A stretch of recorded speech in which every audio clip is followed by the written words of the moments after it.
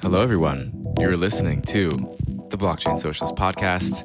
I am Josh, and I am here in Istanbul during DevConnect, and I am with a friend of mine, Trent Van Epps. He is a member of Protocol Guild, which is a pretty big public goods funder in the Ethereum core protocol ecosystem, and he also is a guy at the EF doing coordination around the protocol, who has been working on some pretty cool things. We're going to talk about Protocol Guild in a bit, but first, we're going to talk a bit about Ethereum and its very elusive governance structures that maybe Trent can help us illuminate and learn more about. So, hi Trent, how are you? Hi, Josh. Thank you for having me. Long-time listener, first-time caller. Yeah, it's an honor to actually be here and, well, metaphorically on the podcast. But yeah, I'm excited to talk about Protocol Guild and maybe help some people understand what this thing is and how it relates to Ethereum governance. Yeah, I mean, metaphorically you're here, but also physically in my apartment. In every way, we're here listening to the cats meow outside. So maybe to start off, so Ethereum, as everybody knows, it is one of the largest blockchains out there. It has one of the largest market caps of cryptocurrency. Ether is also the first one to put out or to create, make smart contracts, I guess, a reality, founded by Vitalik Buterin. All that context, that in case people don't know. And it has been able to kind of bring together many different types of people, all kind of around the blockchain world, as we see here now at DevConnect. And kind of like, at least for me, I don't even really know that much about the governance around Ethereum. I just kind of get told, hey, DevConnect is going to happen in Istanbul, and there's going to be 100 different events here. You should all come, and there's going to be a lot of people from Ethereum. But yeah, maybe do you want to start with explaining a bit how Ethereum works as far as its governance structures? Yeah, so it borrows a lot, at least from the frameworks that people operate within. It borrows directly from Bitcoin, which borrowed from, I believe, the Python community. And in Ethereum, it's called the EIP process. This is where you, in so many words, write up a technical specification of a change or a way you can see the protocol operating in the future. And there's discussion around it on text forums, things like Ethereum Research or ETH Research or the Ethereum Magicians Forum. People debate the merits. People discuss how it could be better, how it could be improved, whether it's a good fit for the protocol now. And some of these eventually get included in the protocol. And so one of the forums where people discuss changes is called All Core Devs, ACD. There's a couple different ones, or there's some testing calls, or one specifically related to the specific upgrades. For example, data availability sampling. There might be a specific call related to that happens every couple weeks, and people will talk about a topic and come to a rough consensus on what the specs should be, what the implementation should look like, what trade-offs should be optimized for, and then it eventually makes it to mainnet as part of a network upgrade, or they're historically called hard forks, but I like network upgrade better because it has some very specific connotations, right, less contentious. Yeah, like the Ethereum Classic and Ethereum split was a hard fork because the community split, but typically these things aren't contentious. It's just the community introducing a new set of protocol features that everyone is on board with. For example, the merge it was technically a hard fork, but it's much more of a network upgrade because it brings in proof of stake. So all of these processes typically large. Most of the time they're async. Obviously, we're here in DevConnect and people are talking and meeting in person, but because Ethereum is such a broad global community, by default, people are talking online in text. They're it's a distributed process where people slowly come to consensus that is maybe not as fast as having everybody in the same office, but in the end, it allows for a much broader participation. And this is maybe one of the fundamental aspects of Ethereum's stewardship process as a distributed system, is that it's not done by any single corporation. Obviously, it's not done by any single organization, even like the EF, for example. A lot of people have this anchoring bias that the EF is this director of where the protocol is going and what it's looking like. But in reality, there's, I would say, 20 to 30, maybe even more, a few that I'm not aware of, organizations and teams within those organizations, and then the individuals within those teams that are actively engaged. So probably on the order of hundreds of individuals who are helping to shape what Ethereum is today and what it could be in the future. Yeah. So my understanding is that, something that people are not super aware of or would be surprised by is that a lot of these discussions around potential changes to the protocol are public discussions. That kind of, if you take the time to go into the forums, you'll find the link to join the Zoom call, which will have, where the discussion will actually take place.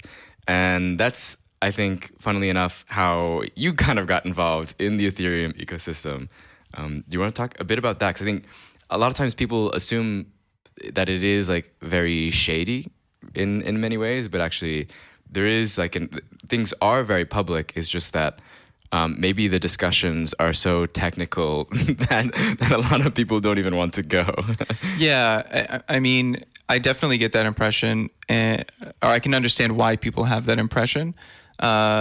Maybe more inaccessible. It feels inaccessible rather than it being purposefully obscured or hidden away from people. But yeah, so from my personal story, I am not a developer in any way. I mean, I've written some SQL queries and done visual coding things, but I don't know how to write code. But I'm deeply, at least now, I'm deeply embedded within engineering culture and developers, everyday researchers. These are the people I talk to. But I went to school for architecture and design, and I found Ethereum and found the All-Core Devs call years ago and just started attending the calls. Like you said, the Zoom link is, I believe it's public for most of them. Some of the smaller, more focused ones are invite only. For example, I think the testing call is if you're on a team that is specifically concerned with this, they will add you to the invite. But the All-Core Devs call, anybody can show up. You can add something to the agenda, and obviously there's some discretion that the person running the call has to add it to the agenda. But if it's a technical topic that fits within the scope of the call, is discussing the Ethereum protocol and, for example, the upcoming network upgrade, there's a very good chance it'll just be included, and you'll be able to state your piece and discuss it on a pretty, it has pretty wide reach. It's not this is the public call is, unimportant, and there are private calls that are happening that are where the decisions are actually made. The public call is actually pretty significant. This is where the stewards of the protocol, the people who are actually engaged with shaping it, come to talk about things. And so, yeah, you can just show up, and that's what I did for many years. Not really sure what I was doing, but I found it interesting enough to observe the process, see the relationships that people had, and that's open today for anyone to still do. Really, it sounds to me like this is very heavily linked to kind of open source culture, of open source developments, which a lot of people just don't know that much about unless they are in open source development. It's practices that have already been going on. I mean, at least since you guys took from Python. And so, but there is no on-chain governance structures, which is interesting because what I've read is that Vitalik didn't want to do that from the get-go, because that was probably generally a good decision because nobody knew how to make smart contracts in the first place. And so there is no on-chain governance. But what that means Well, it means many things, and I'll save that question for later. But the people who are involved in kind of like this open source development governance, or like the institutions, I imagine many of them would be like the clients of Ethereum. So like Nimbus or Aragon or Prism or all these big clients that have to add the protocol upgrades to their clients, which then gets spread out to everybody who's running their client. And a client is just basically like a kind of like the piece of code that you run in order to be able to run an Ethereum node for people. But that's who I assume kind of like the major players would be. Yeah, the open source software culture is something I think a lot of people maybe not take for granted, but it's such a norm that's part of the community at this point that it's like the language you speak growing up, you don't really think about that you're speaking that language, or maybe the language that you think in, it just happens naturally. So yeah, the culture of open source software is baked into Ethereum, and it wouldn't work without it. And so maybe people we don't talk about it because it's just this is the norm, and it would be ridiculous to think that the social and political consensus building could happen if everyone was using closed source licenses and not actually participating in an open, just like a default open posture towards everyone else. Yeah. Right. And I mean, that's kind of, it's almost like it's baked in open source culture just due to the like maybe technical features of a blockchain. Like you can only do open source. Yeah. In many ways. I mean, it would be, it's honestly hard to imagine getting a broader ecosystem to spring up around a closed source chain because, but definitionally, blockchains are useful for getting parties that are mutually distrustful to agree on some final outcome. And if ultimately you have to trust somebody who wrote the code that you're running your program on, for example, let's imagine some financial institution wants to use Ethereum. They shouldn't have to trust some company that's operating the software. And the people that are running nodes, they shouldn't have to trust the people who are running or writing the software that is actually in the nodes that the code is correct. Like they can inspect it themselves. This transparency is super important and critical to how trust is maintained, or maybe put another way, trust isn't necessary. You don't have to trust that somebody else wrote the code in a specific way or it will operate in a certain way. You can just look at the code yourself. Yeah. And so in this kind of environment, the technical, technically how blockchains work, how it needs to function as a protocol, as something that is openly available to everyone and is sort of like a set standard of rules for people to follow. In many ways, like blockchains are kind of like a commons, as kind of what we've discussed, before off the podcast. That there is governance around this shared resource of the protocol of Ethereum that needs to have some amount of consensus for things to continue to function. Do you want to talk a bit about this and like maybe the relationship with, thinking about commons in a digital context? Because sometimes when we think about commons, we think of just like fisheries or physical things. Yeah, definitely.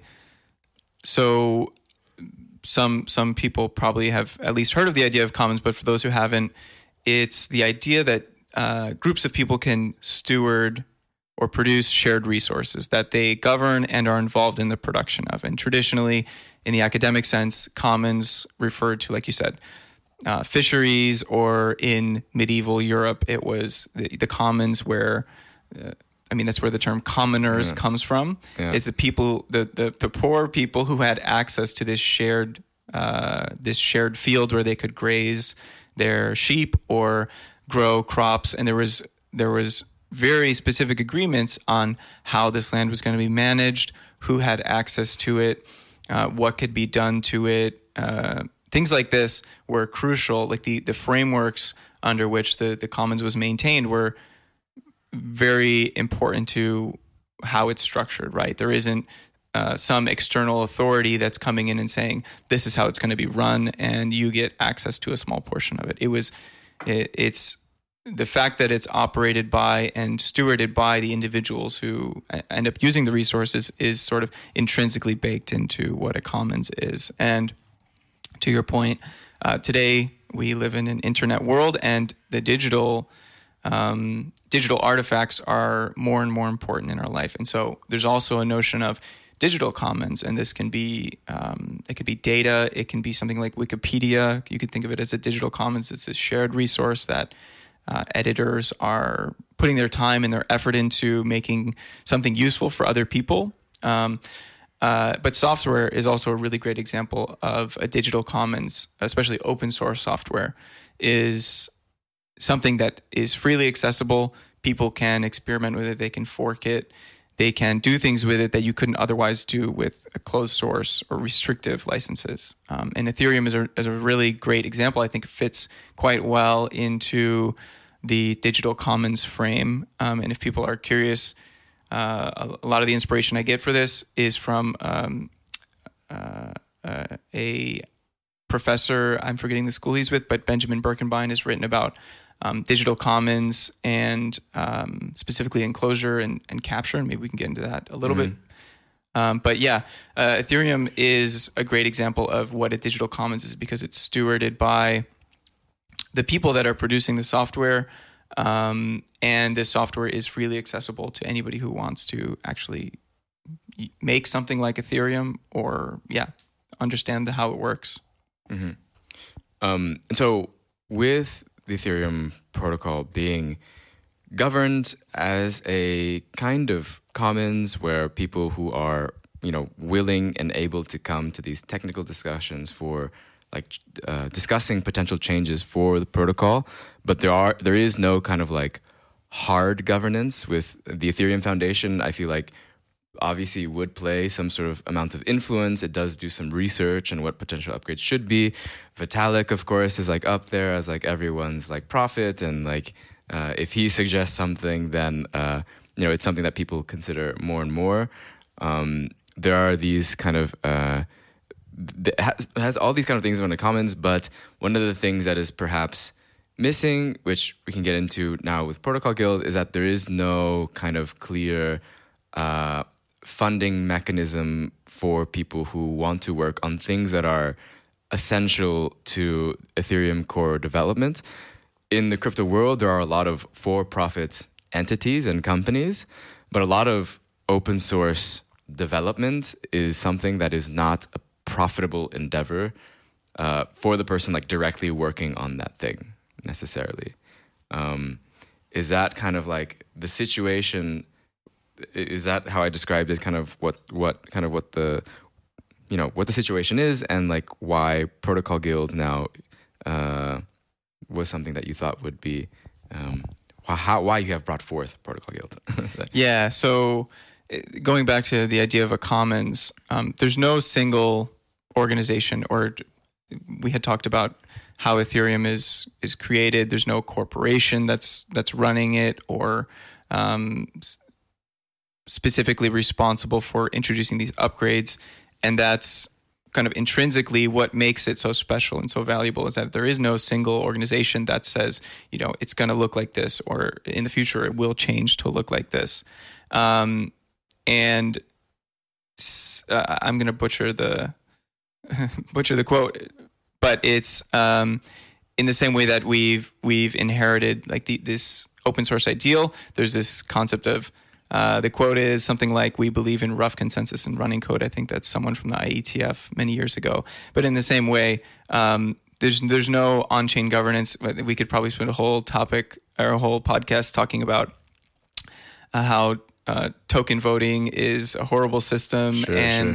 There are some chains that have on-chain governance, and you can supplement them with technical councils as an advisory council to, in addition to token governance, or there are ways that you can balance out the financialized nature of token voting.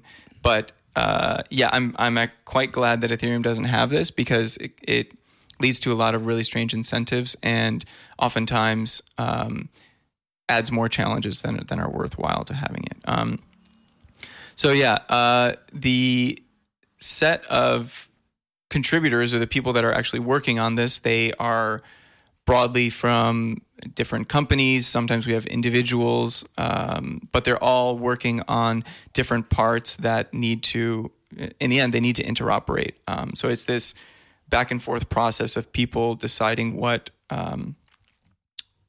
ways the protocol will change in the future, and this happens over the long term. It's a stewardship process, and because there's no,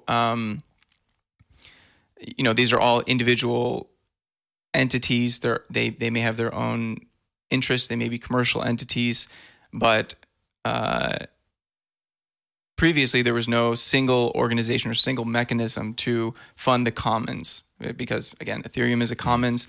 It makes sense that it would be funded similarly, or at least there would be some way for it to be produced or be supported in a way that's in line with the output of it, which is this digital commons. Again, maybe I'm just repeating myself at this point, but because there's no single organization, it doesn't make sense to fund these organizations individually. Like, for example, you brought up some of the client teams. How do you, in a distributed system, there's no client team that is more important than the others, right? In fact, it's crucially important that there's a broad diversity of these clients being used to produce the network state. And it's actually really bad if there's one that has a greater share of the network. A big theme you'll see in Ethereum is polycentrism, or this idea that many voices is better than a single dominating one. And this isn't like, some people might say this is like hippie, or this is like, you guys are just, this is just a dumb, infeasible concept. But like, it in reality, it comes from a very practical perspective that if you have a single client running 100% of the network, any bug in this implementation is the specification. It is the network. And so it's crucial that, like, it's not a political statement. I mean, it is political, but it's not people making a political statement of we're going to have many organizations involved. It's a very practical consideration. Like, we need many versions of this running, and that's how you, by extension, you end up with this this process which necessarily involves many different organizations, many individuals. And so Protocol Guild fits into that existing context as a funding mechanism which plays into this many contributor governance model. Yeah.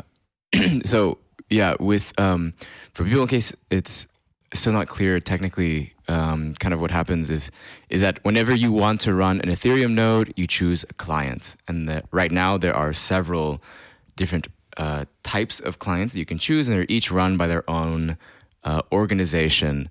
I think some of them, I'm not sure exactly if they're like all for-profit or non-profit, or how exactly each one is, but I think most of them are within a commercial entity, but they have, let's say, varying degrees of appetite for growth. Sure. So some of them are just very happy to work on the client. Others have a little bit of a broader perspective, and they will have, like, an audit team, or sometimes they're within a much larger corporation. Like, there's a couple clients in Consensus. So there's a wide range. But yeah, one thing, well, maybe we can get into Protocol Guild now, unless you had something else. No, go for it. Yeah, so Protocol Guild, as we've been teasing this whole time, is this collective of individuals, crucially individuals, that are stewarding the core Ethereum protocol. And they work on research. So again, figuring out what the protocol might look like in the future. And they are people who are working on the client teams, like you just mentioned. They're writing the code, they're testing it, interacting with the researchers to actually validate ideas about how things can change and what they might look like. And then there's a spectrum in between possible futures and the current reality, and people working within that. And then there's a couple other sets of individuals who work on things like, supporting both of these functions, testing, DevOps for running test nets, people like myself who do coordination, helping the broader ecosystem engage with the process, the actual governance process of bringing network upgrades to life, things like that. Myself, Tim Byko, these are people that are sort of like talking, just doing a lot of talking and helping people engage with the process. So there's a number of different types of people that are members of Protocol Guild, but they're all focused on stewarding Ethereum over the long term. And so this mechanism is specifically concerned with surfacing who these people are and producing a list. So it's a list that lives on chain. It's a smart contract through the 0x splits protocol, which is just you can have a contract with a list of addresses and weights associated with it. And we use this as a way for the broader ecosystem to fund the core protocol as a commons. So instead of having, these individual client teams all having to petition some public goods funding mechanism for a grants round or the Optimism RPGF, we have this mechanism, this contract, the Protocol Guild framework allows us to say, look, here's the commons, or at least an approximation of it. There's some members who aren't, it presents this to the ecosystem as a way for them to fund it, because previously there was no such thing. It wouldn't work for the ecosystem to send money to the Ethereum Foundation and then have them distribute it. That's weird on a number of levels. But now Protocol Guild produces this list attached to a contract on chain, and it goes directly to the individuals and not the corporations, because why not, dude? Why not just have the individuals? Why do we have to have a set of intermediaries? Just give it directly to the people themselves who are working on this stuff. It would be weird to give it to the for-profit entity. Right. What they would do with it. Yeah. But so then it's kind of like in this kind of weird situation, just like inherent to the crypto world, blockchain world, and open source communities that, like you said earlier, some of these for-profit entities may be building things that are not like immediately monetizable. So there is like a hypothetical where a for-profit company says, we need to cut costs, and so we're going to cut our non-monetizable products. And that might be something that is a core part of the infrastructure for Ethereum. But if you are able to fund the individual who is working specifically on that part, maybe in that for-profit company, then they can feel safe that they can continue doing their job as they have already been doing, and while also being paid for it and not having to monetize their core infrastructure work, which could, disrupt the commons of Ethereum. Yeah, so I'll give a massive caveat here. Not all companies are bad. The people that work for companies are not bad people. But sure. It's important, I think, as Ethereum matures and the governance process becomes maybe more complex as more parties are coming in, it's worth thinking about what this might look like in 5 years, 10 years. This isn't a project that's necessarily going to be completed or done at any point. And I think it's healthy to think about things like capture or enclosure. Enclosure would be the commons term of when the local baron comes in and says, oh, wait, actually, you guys have been maintaining this set of fields for your sheep. Oh, actually, I'm going to claim it for myself and set up a wall around it, and I have exclusive access to it. And actually, I'm going to make you work on it, and I'll give you some of it back, but I actually retain some. So that's where the enclosure term comes from. And there are examples of this happening in Linux, for example. Again, Benjamin Birkenbein has a really cool case study about how Linux gets intermediated by corporate entities. There are some differences between Linux and Ethereum, but also some really interesting parallels for how they have a 30-year head start on us. So it's useful to see how enclosure or incorporation has played out over that time frame as corporations sort of encroach on the commons of this digital software, and they try to, they're going to use it for their own financial gain because that's what corporations do. They're purpose built for that. But in Ethereum, how can we think of ways to maybe counterbalance that, or at least provide alternative structures where at some point in the future when, I don't know, IBM shows up or Google shows up and they say, we've got $10 million and we want to buy a client company, and all of the relationships and social, the social and frameworks that are naturally, client teams are naturally embedded within, that's what they're purchasing. Right. They're going to be very disrupted if Google says, we're going to buy one of you. Yeah. And I mean, this is not a common thing.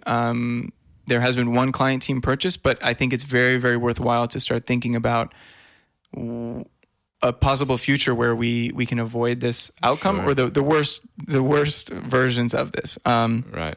So yeah, this is, again, to any client teams, if you're somehow listening to this podcast, I love you all. Like corporations, the world is set up for these typically, and I get it. But it's just worthwhile to think about what a future might look like where, big money starts coming in and is interested in influencing the Ethereum protocol or purchasing influences. And in my view, the most likely way that would happen is through the corporate entity, because it's much harder to purchase, the labor of 20 people individually versus, we can just buy this client team. That's basically the one of the inspirations or motivations for why Protocol Guild is so important. Yeah, I mean, it's ultimately a strategy for long-term resilience. Exactly. Yeah. It's like a credible alternative. Like most people are still going to continue working at client teams or the Ethereum Foundation. These entities are still going to exist, and that's great. I think it would be strange for everything to be under a single organization. That also has its own trade-offs. But if there's a credible alternative, it's good to have that as an anti-fragile mechanism we can layer on top.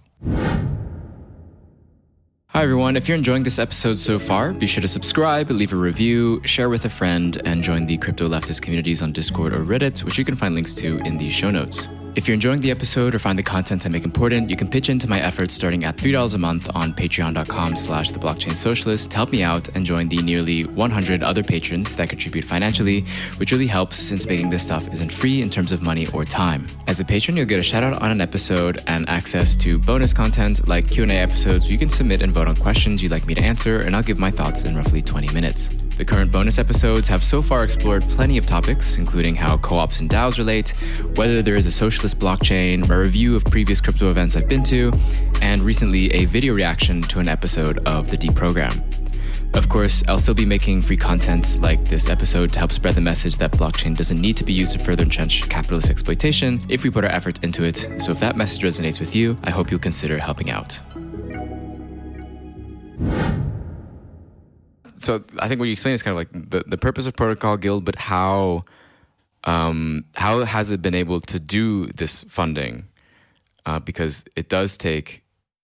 I mean, you guys have gotten like quite a bit of ETH in order to do the work that you guys are doing, because developers are not cheap, oftentimes. Yeah. So I guess maybe I'll just give like a little timeline. So when we originally started the project. And I say we, it's like all of the members. This has been a collective process, and similar to Ethereum, it's intrinsically requiring a distributed governance process. If it was just me starting Protocol Guild and just forcing people, it wouldn't work. It would be pretty pointless.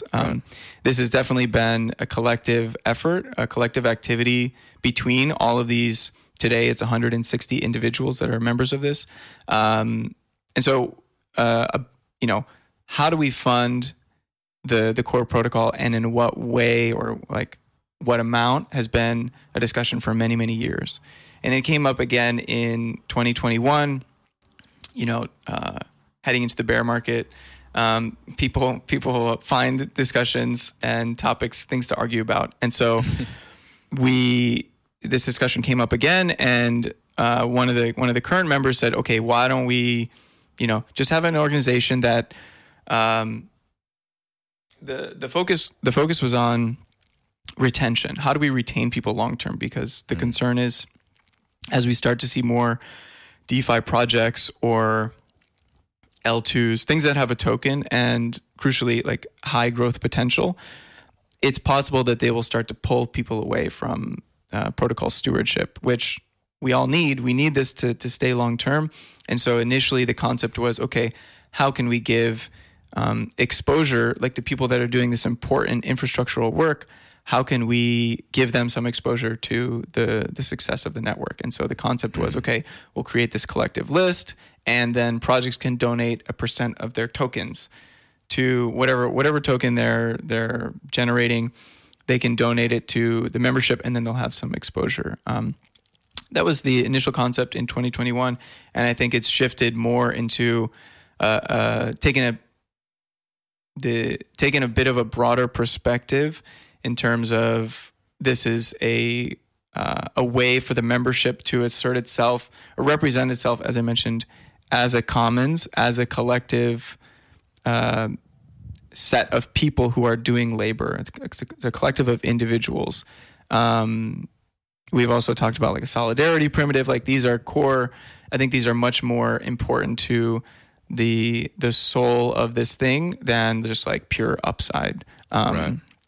You have a credible alternative if you're working on the protocol that you know these assets or these resources will be available to you. Anything that's donated vests over time.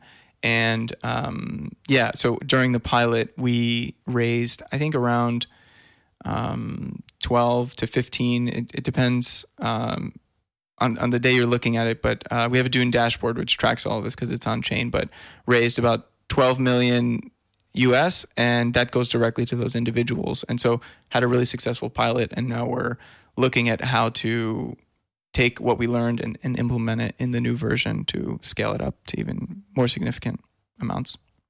Mm-hmm. So you guys have done some other interesting things. I don't know if you want to talk about, there's some like, there's like the KZG ceremony. I remember it was one thing. There was also like a book that you guys made in relation to, I believe it was like the switch to proof of stake. It seems that you guys are able to, is an interesting like a creation of, almost like, or acknowledgement of history through some sort of cultural artifact. And then there happens to be like enough people that become, willing to donate or willing to give some of their ETH because of that, as part of, there's like almost like a need for a ritual for people to engage in, to free them of their money, which means that like, I think partially that not everybody in the Ethereum ecosystem, at least, is not purely motivated by simply making money. Of course, like if you are a core developer and then you go and see like, you know, your friend went to Poo Poo Coin DeFi project and they're making like $10 million off of that. You may second guess yourself for a little bit to go get some of that money. If you are not feeling you are being compensated enough for the core development work that you're doing. Yeah. So what you're referencing, the KGG ceremony was a separate thing, but what you're talking about is some projects I was a part of under, if people are curious, they can look up Stateful Works, which is just a project that I run, and it slots in very nicely as a complement to Protocol Guild as a way to, like you said, create these cultural artifacts. So, a number of past projects have done something like this where, for example, there was something, I made something called the Beacon Book. And this is separate, completely separate from my work at the EF. And as a member of Protocol Guild, this was just me creating something. Created a book, gathering the perspectives of everyone who had worked on the launch of the Beacon chain in 2020 and compiled it into a physical book. There were NFTs and people purchased it. And I think it raised like maybe $200,000 or $300,000 at the time, and it went directly on chain to the people that had actually done that. And like you said, there's an interesting. It's really interesting to encapsulate this sentiment of the core Ethereum community, which I know it might be hard to believe, but there are, like you said, there are people that care about common goods, and they care about the people who are actually doing the work to steward this technology. And this is a way for them to express this sentiment. It's not all moon coins and scams. Unfortunately, that's what makes it out of the community. But yeah, it's really amazing to see people also recognize that these cultural artifacts are interesting. And now that something like Protocol Guild exists, I really hope that there are more people who recognize this as a way to create things in recognition. I think of like the Public Works Administration during the Great Depression in the U.S. Like they just paid people to do stuff and create.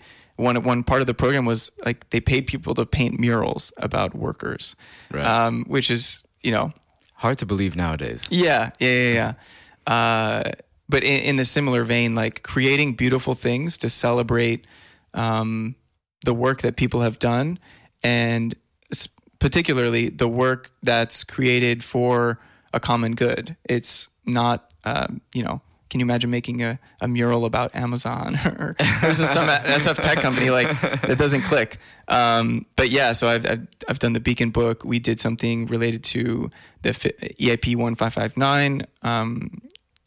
Maybe I won't get into that, but yeah, there's been a number of things. And again, another one related to the merge where we're creating art, allowing people to, they could give this ETH otherwise, but now they have a memento, something beautiful, a token or an artifact is probably the best way to summarize it. And now with Protocol Guild, there's this mechanism which will consistently over time be a recipient or a mechanism that will, for the long term, distribute these funds to the ever-changing set of curators, because we update the membership of Protocol Guild every quarter.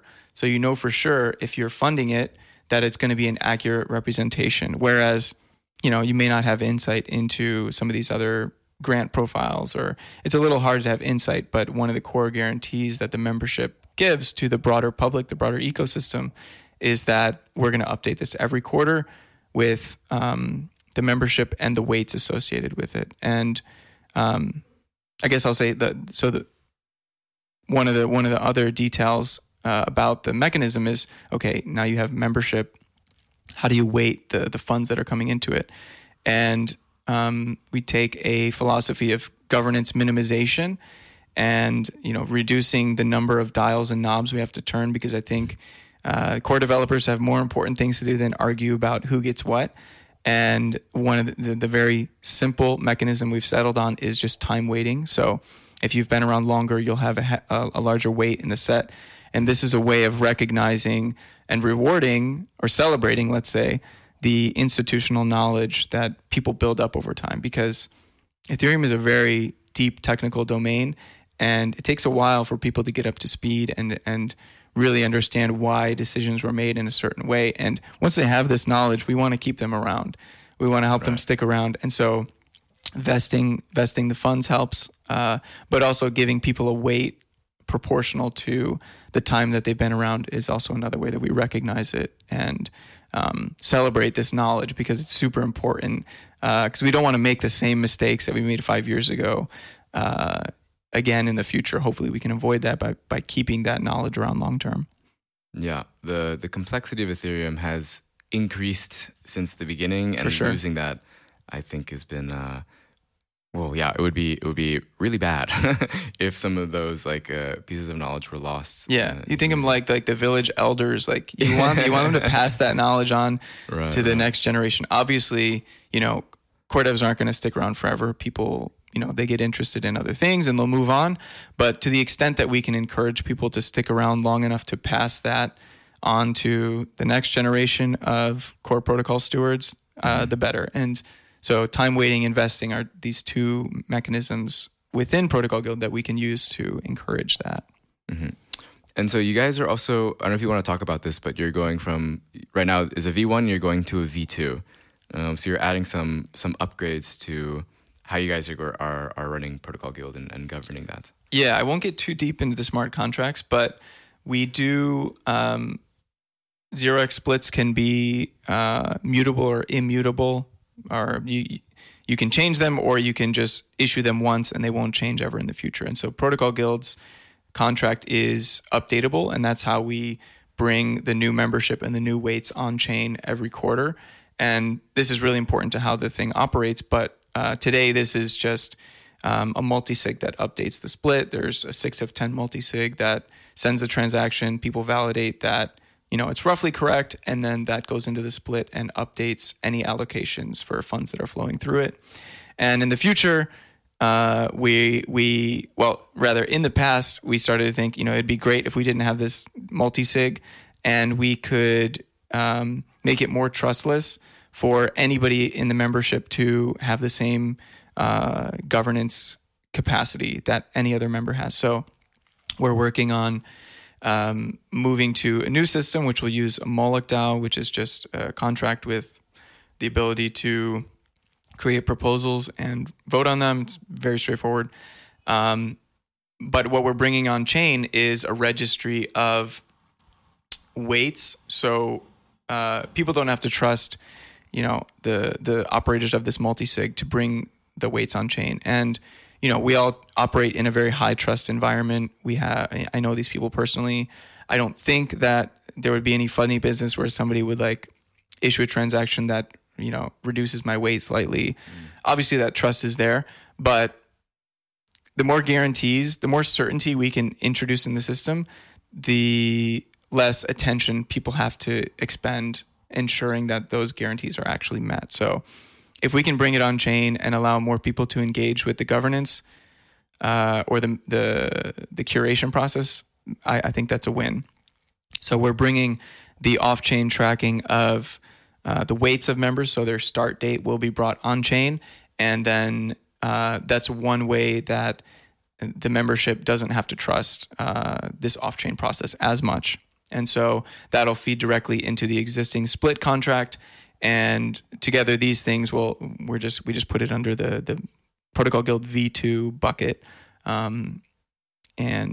So those contracts are under audit right now, and hopefully we'll be actually putting them on chain in the next few months. The other thing, which is maybe much, much larger than the scope of this discussion, but it's thinking about what a legal entity looks like. This has been some of the members, I haven't been involved, but the members have been looking into, okay, how do we bridge between the traditional legal world and this on-chain world? And navigating the bridging between those two worlds has been quite interesting to see the results of those discussions and figuring out what shape actually works or what entity type actually works. And hopefully we'll have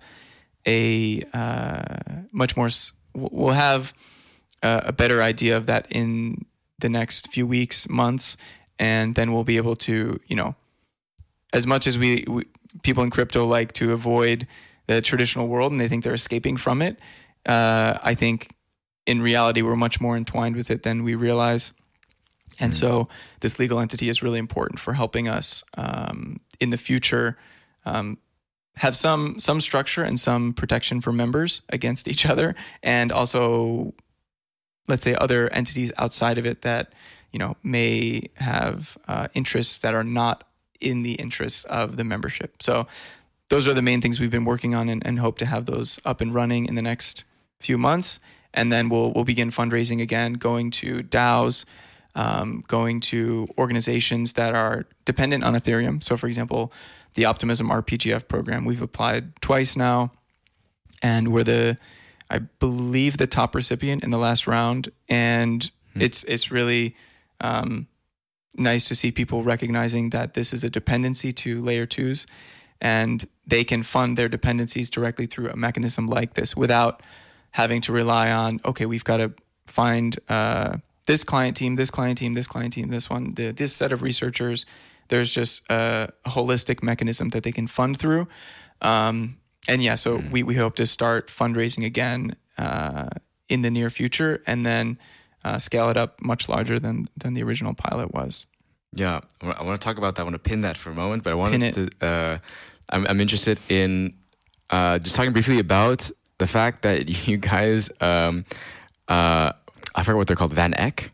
Is that Van Eck. The new? Is it an ETF or I forget what it was? It's a futures ETF. Yeah. Yeah. So I don't know if we need to explain all of that, but I'm not going to explain it. Yeah. It's a thing that normies can invest in Ethereum through. Yeah. And they have magically decided to also give some of their profits to Protocol Guild, which I think is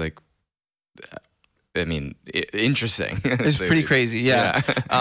So an ETF, an exchange traded fund, is a way for, it's just a structured financial product that's pretty common in traditional finance and Wall Street. And there's this company called Van Eck. They're very old. I think 100, in the scope of things, maybe not that old, but relative to the US, that's that's significant. It's a 100-year-old company, and they launched an Ethereum, so the Ether futures product, which is it's not on chain, it's off chain, and it tracks the price of Ether in the future, and you can buy and sell it. These products are really exciting for people for a number of reasons. But the thing that's relevant to us here in this discussion is that this company, this traditional Wall Street company, they reached out to a couple of people and said, hey, we want to actually give back to the Ethereum community that's enabling this asset. We want to give back to the people that are actually making this possible. And so they committed to donating 10% of profits from operating this financial product back to Protocol Guild. And like you said, this is, if you step back and think about it, it's pretty absurd. You have what could have been a purely extractive entity, they're committing in advance to fund this mechanism of developers all around the world who are stewarding a commons. These things are kind of bizarre to me. None of the Bitcoin also structured financial products are doing that, as far as I know. To the best of my knowledge, they haven't done it, and it may be the case that it's because Bitcoin there's a lot of things. Much less structure. Yeah, there's a lot of things to say about why this is the case in Bitcoin. It's not changing as much. It doesn't.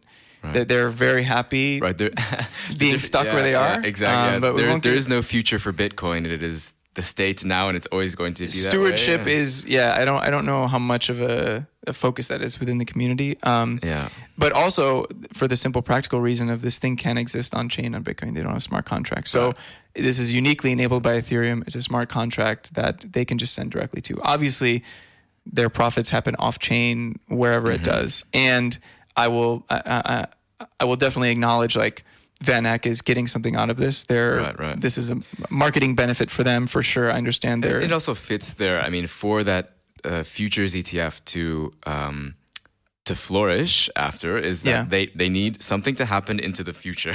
There needs to be funding in the Ethereum ecosystem for people to do shit for them to even have a chance for this product to keep going. Right. And so in that sense, the incentives are directly aligned. They benefit from people being interested in Ethereum, from the technology actually developing long-term, gaining adoption because their product is intrinsically dependent on the work of these people, or it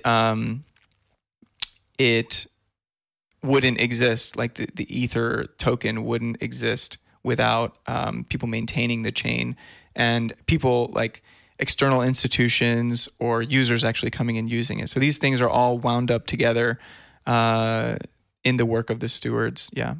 Mm-hmm. And it is. Yeah, it was pretty incredible to see. Yeah. And then another thing I want to talk about maybe as well is the differences between Optimism's current thing on retroactive public goods funding versus Protocol Guild. So there was a very interesting sort of discussion and debate between kind of the different approaches that I've listened to.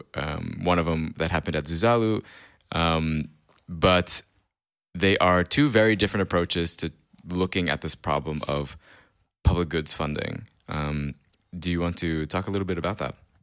Yeah, in some sense, they do have significant differences, but also maybe they're completely different mechanisms, which are harder to compare. So I'll try to be sensitive to that. And again, here's another caveat. I love the Optimism team. I think the fact that they're... This is a declaration of war. What do you mean? No, never.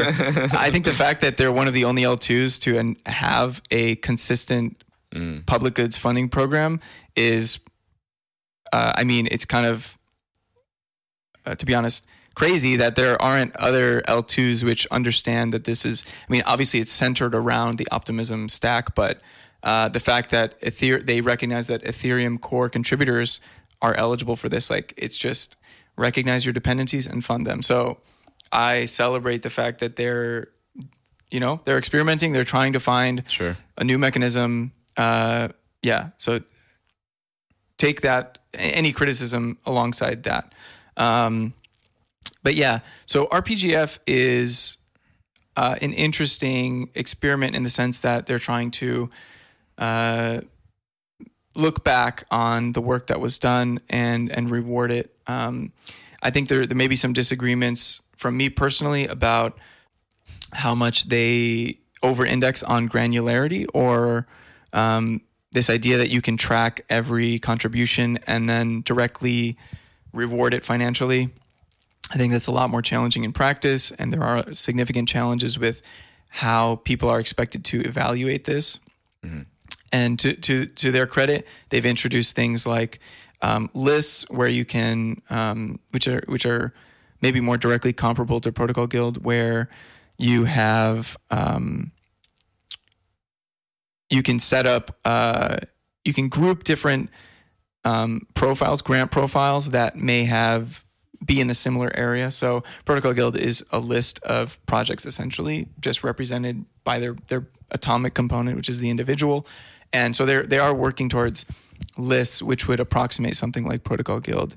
And again, there's no reason that we can't directly engage with a mechanism like this. So Protocol Guild has applied and gotten funding in the past and is applying to this current round. I think one of the challenges that they're experiencing, I mentioned the idea of scaling it up is hard. There's significant money flowing through it. I think the idea of public goods is incredibly watered down and diluted to the point of it doesn't really mean anything anymore in the crypto space, and we would do well to be more specific. And maybe one other disagreement is I think they have a very particular vision for what RPGF is and what it does, and maybe overly broad in the sense that, projects that take VC funding are encouraged to apply to this thing. Yeah. And I worry that in the future, it'll just end up being an arbitrage between, okay, we can fund these companies to do work on the Optimism stack, and then we'll get whatever returns from traditional investing, but we'll also get access to this Optimism incentive program. And I worry that there's a possible future where it eats up a lot of the funding. So I think that's a challenge. That being said, Protocol Guild is happy to apply or engage within this mechanism, and I've personally provided feedback, and I'm happy to see that people are doing something, especially at that scale. Definitely more challenges to be solved. It's not the mechanism is not complete. Yeah. So I think we were talking earlier, we would kind of compare Optimism's approach to kind of, I would say heavily kind of means tested, liberal Democrat style, welfare, but with heavy strings attached, versus Protocol Guild maybe being more akin to a UBI. Yeah. And I think this, again, I'll keep coming back to the idea of the commons. It's really hard when you're making software or you're engaging in a political, social consensus building process. You can't, these are inherently soft processes. You can't articulate this conversation we're having right now. What is the financial value this provided to the Optimism stack? Well, probably zero. But imagine we were having a conversation about Optimism. How do you place a financial value? And this is their thing about impact equaling financial impact. or impact equaling profit. And I think this is a really, really hard thing to do, and it may even be a red herring of some kind. But yeah, in the stewardship of a commons, there's a lot of soft things that are really, really hard to track. Right. If I picked 5 tomatoes and you did like 14 potatoes. Yeah. How do we, literally comparing oranges. Apples, oranges. Yeah. So I think this RPGF system might over-index on trying to like track everything from God mode and then translate that into like it's really, really hard to see something from 1,000-foot view and then get down to the resolution of the individual and the work that they're doing. Mm-hmm. One book that I really love is Seeing Like a State, and it documents a lot of really cool case studies about how the state tries to manage something from far away and ends up fucking things up in really bad ways. And how it's really hard to surface local knowledge in a way that doesn't completely destroy the efficacy or the value of that local knowledge. And Protocol Guild is surfacing that in a way that's legible and at a particular scale. So it's able to bring this local knowledge of, here's 160 people who are doing important work, and many of them probably wouldn't be surfaced to the RPGF mechanism otherwise. And so bringing them together as a collective gives a certain weight that otherwise wouldn't have been there. And I just worry about this focus on granular detail. And as soon as you start to try to apply, basically, what's the phrase of, as soon as something becomes a measure, it ceases to become a good measure, or it becomes a target. Like, you will see that start to happen when they say, okay, we're measuring this KPI, this, and this. People will start to target that in order to maximize their revenue from Optimism's RPGF, and then game it in certain ways. And I just worry about that happening if they continue down the path of like, we want to get the most granular level of impact. Obviously, there's a middle ground. This is an episode of caveats. There's a middle ground. People shouldn't just show up and expect to get funding for work that they can't justify. But I do worry if you try to get too granular and the weird degenerate incentives that'll emerge. I think that's maybe something to be very, very cautious about. Right. No, yeah. I mean, I also applied to their grant funding just because it's sort of like, oh, I would love some money, for things that I've done. But the kind of like the metrics that they put in there is like, or they ask you like, what are the metrics that you measure yourself? And it's like, I was like, okay, I guess views, listens, downloads. Right. And now you're incentivized to like pump up your view numbers. Right. And like now do I need to like make a really shitty, like, I want to see you start a YouTube channel where you have to open your mouth with all the thumbnails. I need to start the soy boying like on the thumbnail. Yeah. Or at least your podcast episodes have to have like a sensationalist title. Yeah, it can't be descriptive. It's just got to be. Yeah, and it kind of sucks being a content creator. Yeah, quote unquote. Yeah, that sometimes what is listened to or what is viewed on my channel are just things that like, oh, the title that I came up was like kind of more catchy this time. Even though I thought like maybe the interview that I had previously, which didn't have a catchy title, was way more interesting. Yeah, or way more important or something like that. Yeah. So I definitely take your point, and then I also find, I mean, just to keep in mind that Optimism is VC funded, right? And that is something to keep in mind as to like the context of all this, and Protocol Guild is not, of course. And so the last thing I want to touch upon, just because we were part of this research that Other Internet did, and I interviewed our friend Tara, who was one of the researchers for this, but I want to talk a bit about solidarity primitives, and I love shilling this because it's a concept that I kind of like created and made up, and I was like, I hope this is like, this makes sense, but I found that it is like an interesting way to kind of bridge the gap between like, I don't know, the guy who only understands the world through crypto and like a real, and kind of like, I guess like my politics in a certain respect. Yeah. So like solidarity primitives, for people who don't know, are just basically taking the idea of financial primitives in the DeFi space, of basically money Legos, or saying that these financial products and financial mechanisms are instantiated in code via smart contracts. But taking that idea and instead, rather than trying to do it as something for simply finance, as like financial speculation often is the case, but for creating solidarity between individuals and organizations that is instantiated, again, through code. But it's not just a code thing, because I think solidarity is still like a soft thing. You can't quantify the solidarity that you have for something else and someone else. It really depends on, of course, what you're able to provide and what the other person is able to receive. But yeah, so I thought it was interesting to see Protocol Guild take up this concept a little bit. Yeah, and this is sort of going a little bit back to what I mentioned about legibility and kind of in the way that Ethereum wouldn't be interesting as a privately operated corporation chain. The Protocol Guild is a way for all of these self-interested individuals to group together in a way that increases their legibility to significant funding mechanisms, or increases their like metaphysical weight in the space of things. It's a representation of the collective work. Again, no single individual, no single organization or company is responsible for this stewardship.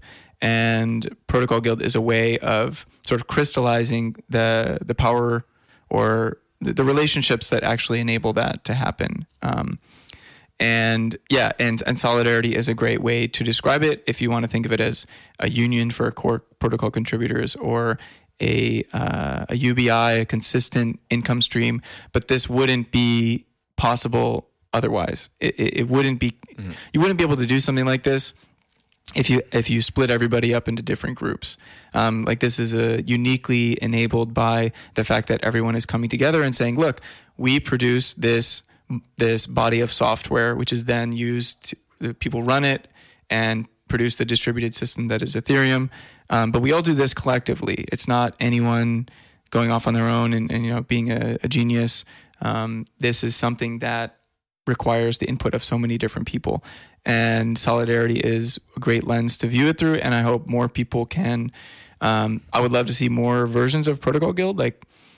I do acknowledge that it's maybe very tailored to the core protocol space. But I would love for there to be ways for different bits of the community to band together and represent themselves, set up like an eligibility framework that's hopefully explicit, and then you can just have membership, and then funding can flow through it. So for example, and one thing that comes to mind is like the developer tooling layer, smart contract languages like Solidity and Viper, libraries that developers use like Ethers. These things are all basically operating at the same level of the stack, but they're all, in a sense, competing for funding from these same mechanisms. But all the developers still use these tools to produce smart contracts, or like it's an important integral part of what they're doing. So it would be really cool to start to see more people use something like this as a primitive. And I know other people have like these great visions of, what happens when we start to interlink different organizations together. You can have like mutual aid exchange of value. So if there was, I don't know exactly what it would look like, but if there was something else like Protocol Guild adjacent to it, or some dependency funding, you can start to see this network of value flows between organizations that are, logically encapsulated by their eligibility framework, but they're adjacent to each other and recognize that they can start to mutually support the work that these other people are doing. I know there's other work that exists, like Coordinape is another tool that people use to, coordinate on-chain work. Things like this already exist, and Protocol Guild is also building on existing work, things like open grants. Like this is from years ago at this point, I think 19 even. So it's not, these aren't new things, but it will be interesting to start to see exchanges between similar mechanisms, or people starting to see, okay, we can fund each other. We can surface ourselves to larger mechanisms. And that's one of the, you talked about Ethereum doesn't have on-chain governance. Another big difference from systems that have on-chain governance is that it also doesn't have block reward funding that goes to, right. So there's no like percent of the block reward, which typically goes to the actors who are involved in consensus, or like progressing the chain forward, making blocks. They get paid a certain amount of ETH in this case. But in Ethereum, it's unique in that that doesn't go to the Ethereum Foundation. There's no reward to pay for stewardship. And I think one small reason why that's the case is because there hasn't been any credible mechanism to actually accept it. It was like, what would that look like? How would it be governed? And we're a long way from actually getting there and finding mechanisms. And maybe we never actually have in-protocol funding, and it's all like this altruistic opt-in. Maybe that's good as a way to prevent capture long term. I would err on the side of caution instead of, cementing this permanent technocracy into ruling this system. But I think there's still a lot to experiment and figure out as we start to, or not as we start to, but as we continue to build out these systems and how they're stewarded. Yeah. So there is no kind of like protocolized funding of things in the Ethereum ecosystem, hence why Protocol Guild is important. There was a point whenever the Ethereum Foundation almost ran out of money, I think a few years ago. So there's also a need for resilience to have or other organizations besides the EF that is Exactly. able to do this types of funding. And if there was a kind of like attempt at putting on-chain governance, it would potentially solidify certain things that maybe don't make sense in the long term, because Ethereum is, you can say, potentially is still early. I don't know. But we do see there's Dash and Tezos, which does have these on-chain stuff. And while they're interesting, they're not nearly as big as Ethereum. And Ethereum is, I think, to some extent, it is a bit of a technocracy just because of the... Oh, for sure. The knowledge needed to understand things is quite high, even though it is public. So it is it does toe this weird line of things that doesn't fit. Yeah. For a counterexample, if people are familiar with Cosmos, they have on-chain governance. And I think a big frustration of the community is that there's this clash between the technocracy, or the people who are running the code and saying okay, we could move the protocol in this direction, and then you have the token holders, right? The degens. Yeah, the people who they see it as a financialized vehicle, yeah, and sometimes often, more often than not, there's a difference of opinion, and I think that's where a lot of the angst in the Cosmos community comes from. Is it's really hard to come to consensus when you have these different parties. So Ethereum was maybe lucky, maybe had foresight, but we are fortunate that we don't have to deal with people purely looking for financial return and making decisions about is censorship resistant? Censorship resistance, can you imagine pitching that to a VC company? We're going to make it easy for people who we're going to make a network infrastructure that allows anybody to send transactions regardless of their political or social, sexual orientation. This is not a monetizable thing. And so when you start to introduce these weird financial incentives, we said, there's a clash of values, and it's hard to bridge between those two without constantly having just the same painful discussions about where they diverge. Yeah. But so what we see is that there is a sense of solidarity within the Ethereum community, at least those who are building core infrastructure. And that is kind of a very necessary and needed thing for the long term for Ethereum to continue. Yeah. I think it's important, and I'm going to keep working on this mechanism as long as it seems to provide value to the membership. We did a poll, a very simple poll of did you think the pilot was helpful? Did it inspire you to continue working on Ethereum core protocol into the future? And I mean, maybe obvious, but like people were happy to receive. I loved receiving money for my work. Receiving funding for this was good, and Protocol Guild as a mechanism was useful. So as long as that's still the case, we're going to keep experimenting and iterating on the mechanism and trying to scale it up larger. And I'll check back in a year and we can see what happened in the past year and whether it's still useful as a solidarity primitive to bringing people together and allowing them to support each other in this stewardship of the digital Ethereum Commons. Yeah, cool. Well, thank you so much for coming on, Trent. Is there any last words you want to leave the audience with or plugs? People should check out Protocol Guild. Check out Protocol Guild. I'd love for you to DM me and say, hey, this doesn't seem like it will work long term, or here's this issue. Send him hate mail. Please do. Maybe not hate mail, but constructive criticism mail. Because this, at a certain point, you become so embedded within it, it's hard to see with fresh eyes. And so I'm sensitive to that and would love to have other people looking at it and giving me critique, or even just spreading the word. If you think there's a funding source we should be aware of and help us get connected with, I'd love that. And nothing really else to plug. Cool. Go support Josh on Patreon and join Bread Chain. I'll do your pitches for you. Yeah, Solidarity Primitives. Thanks for having me. I appreciate it. Yeah, thank you.